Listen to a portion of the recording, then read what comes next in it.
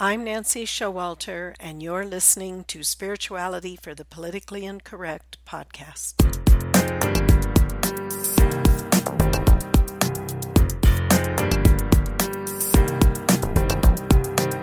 Welcome, all radical paradigm shifters and creative change makers. You who dare to create a better life and a better world. Tap into the power that resides within you and use that power for constructive change.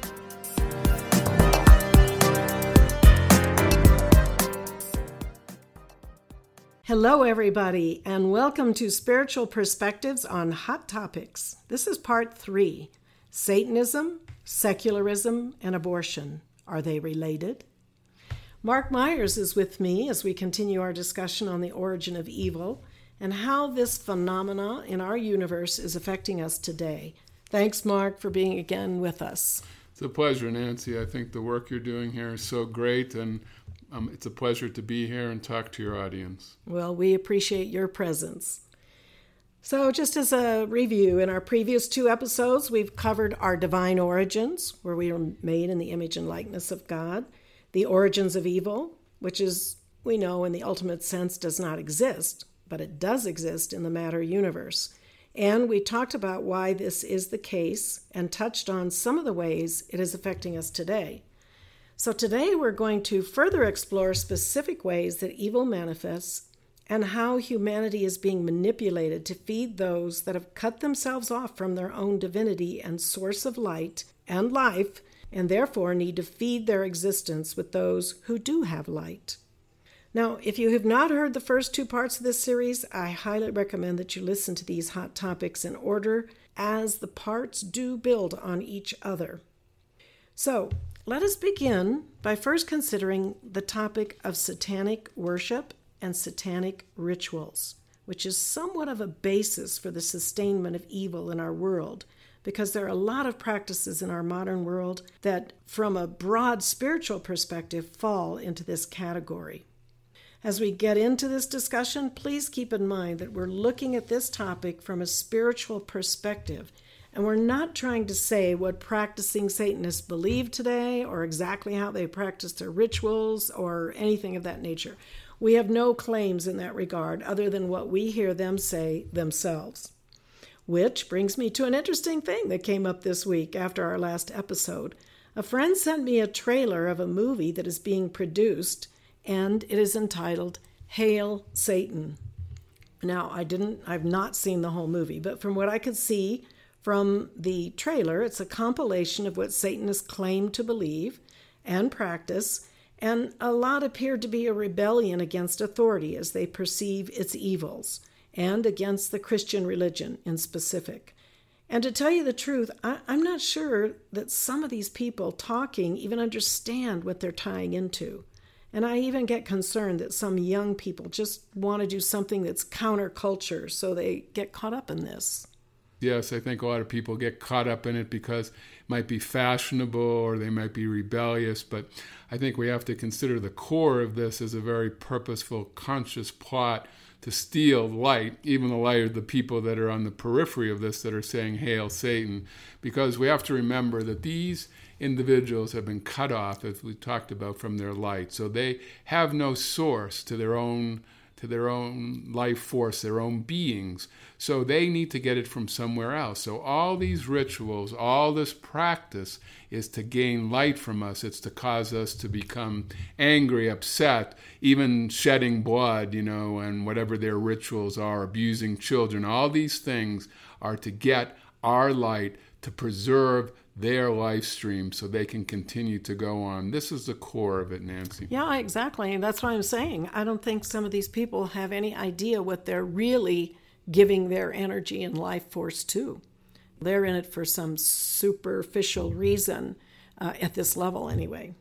But anyway, I'd like to share some information from Ibn Thranholm, who's a famous columnist in Denmark who examines political and social events with the focus on their religious aspects. And one of her articles is about the rise of Satan worship in America.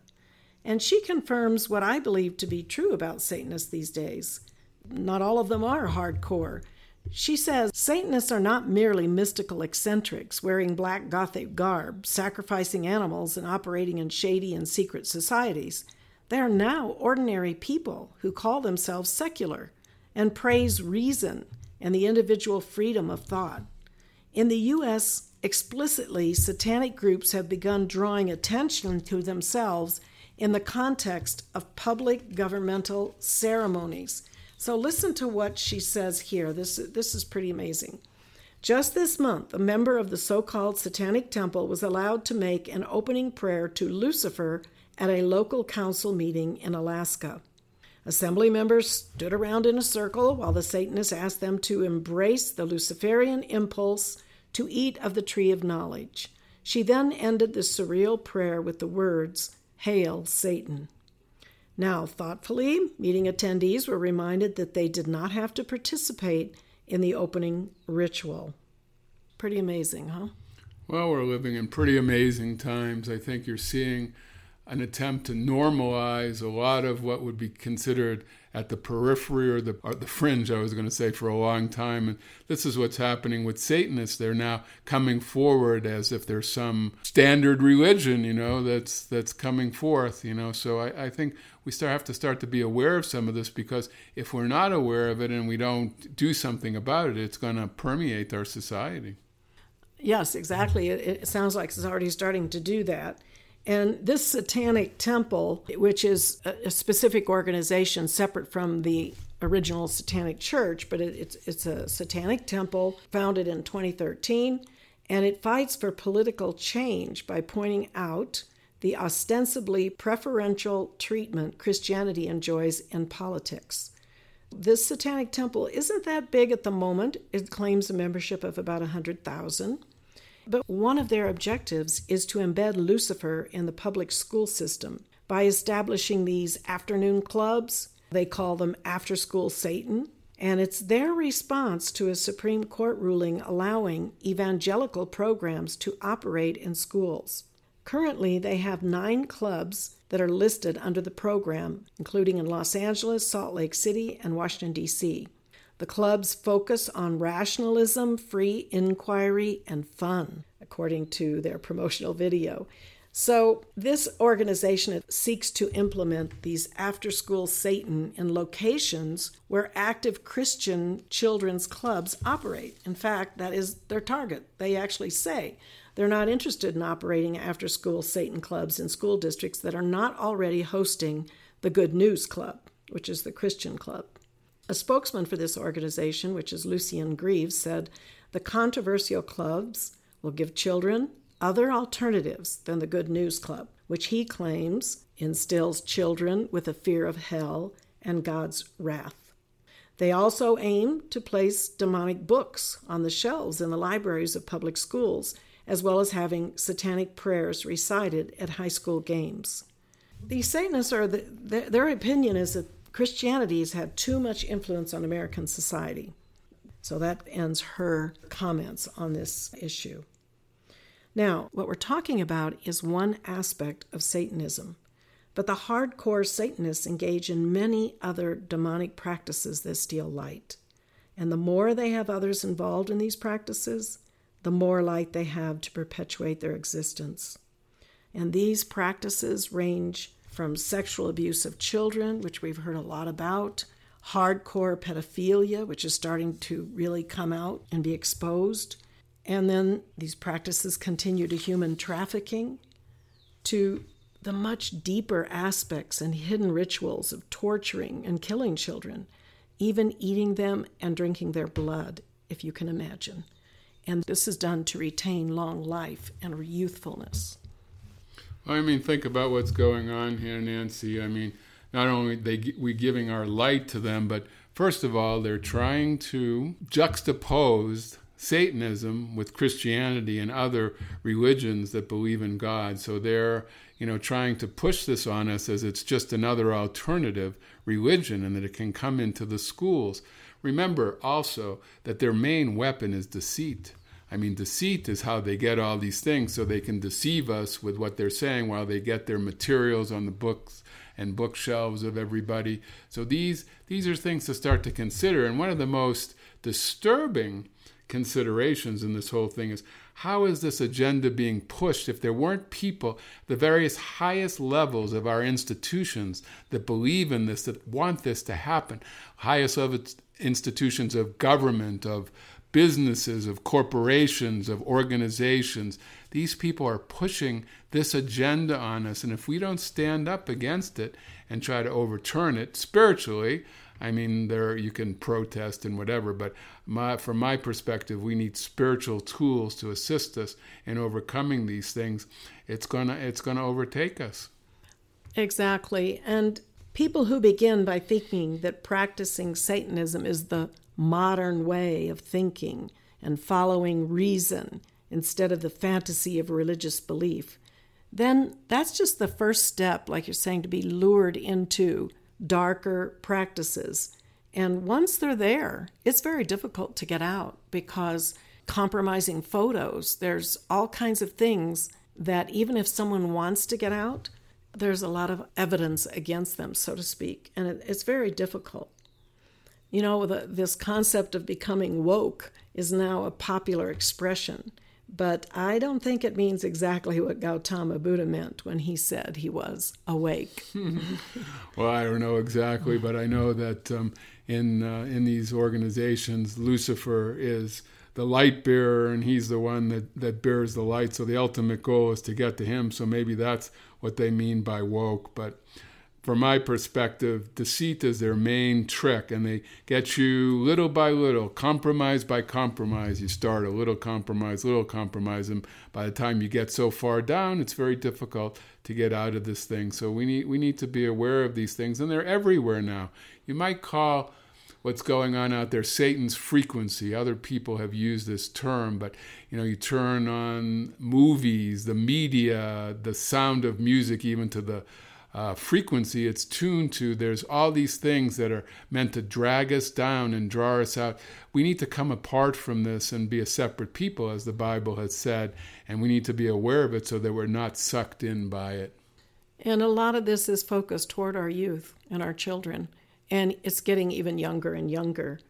Jesus said in the book of Luke, he said, "It were better for him that a millstone were hanged about his neck, and he cast into the sea, than that he should offend one of these little ones." So we know we have a great responsibility towards children, which brings up the topic of abortion. Let's look at it from a spiritual perspective that is rarely considered in our modern day discussions. We know that prior to each incarnation on earth, there is a plan. Each of us has karma to balance and lessons to learn and experiences that we must have in order to grow spiritually. And we also know that there's a great planning that goes into identifying parents and family members that we must be with to work out our karma or fulfill our divine plan, or both. Well, if you're talking about abortion, I'd like to say that souls come in, they have a divine plan to fulfill, they have a certain family that they need to come with, a certain group, certain mandala. There's all these things that have to be placed. I mean, it's an intricate plan. So abortion, number one, a satanic ritual. If you think about child sacrifice, that's one thing. But from the perspective of the soul is traumatized. It's lost its opportunity, and it may be thousands or tens of thousands of years until conditions are again right for it to come in. So this is a heinous thing to think about. Millions of souls that have been aborted through this satanic ritual, and what they're going through and what's happening to our planet.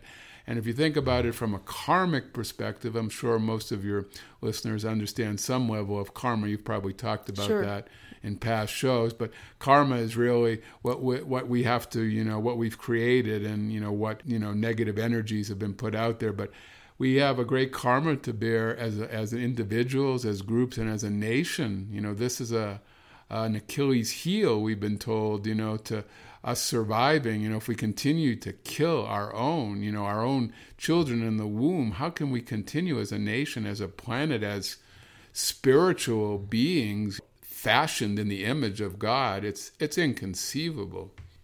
Yes, and we also know that souls that are aborted, even if they do come back into that same family or situation relatively soon, they then have to deal with that pain and that record of being murdered, basically, in the womb. Yeah, a whole new karma they have to deal with. It's a whole new thing, and so it makes it even harder. So when we look from that spiritual perspective, it's very important to understand what is happening here, beyond just the moral question of it. I've always believed that giving birth that allows a soul to come into the world for whatever the purpose is, it's a sacred trust. We all come into the world this way. That's the only way to get here, helpless and dependent upon others, literally, for our life. There's no other way. So to deny life or to intentionally harm the defenseless ones breaks this sacred trust. I gave birth 3 times, and I can tell you it is a sacred opportunity to bring forth life. And I actually believe 100 years from now or more or less, whatever, people will look back in unbelief wondering, what were we thinking that we would rip our unborn children out of our wombs? How could we be so barbaric? I truly believe history will view it as a very dark time in human evolution. Elizabeth the Clare Prophet, the messenger for the Ascended Masters, she said, "Today we have slaughtered a whole generation of light bearers and Christed ones through our abortion laws. And what will happen in 10 or 20 years when the souls who should be there to lead us into the golden age are not there?" So the masters are very clear on this subject. Let's take a step back. We've been talking about a lot of things today. So we have to ask, how do we protect ourselves and our children? How do we counteract these fallen ones who've infiltrated almost every aspect of life, taking us down a path of compromise little by little until we find ourselves where we are today? First, you must know without a doubt that the presence of God within you, the power within you, is greater than any power in the world. Another important key and tool that we have is to call for the intercession of the archangels. Archangel Michael is the angel of protection. We can call for him to surround us individually, surround our children, encircle a blue fire around us that will protect us, and ask for his mantle of protection. We know of Archangel Michael in the Bible. We know of a number of the archangels are in the Bible. So there is a mantra. We call it traveling protection, because you can use this when you get in your car, when you are getting in an airplane, when you're traveling, when you're home, when you get up in the morning before you go to bed. You can use this at any time. It's very simple. And it goes, Lord and Michael before, Lord and Michael behind, Lord and Michael to the right, Lord and Michael to the left, Lord and Michael above, Lord and Michael below, Lord Michael, wherever I go. I am his love protecting here. I am his love protecting here. I am his love protecting here. It's a simple mantra. Use it anytime you get into a vehicle. Use it at any time. And you can say this mantra for your family, for your community, for anyone else, any situation in the world. You can send Archangel Michael and his legions of light to go forth for that protection, for that action of the power of God. Very important that we use the tools that the masters have given us. If you are in an emergency where you cannot give that entire mantra, you can just say, Archangel Michael. You can just say, Michael. Once you have a momentum of giving that mantra, you have that connection to the angel, and just the simple call will bring that protection. There have been many, many witnesses about Archangel Michael and how he has intervened for people. I can give you an example.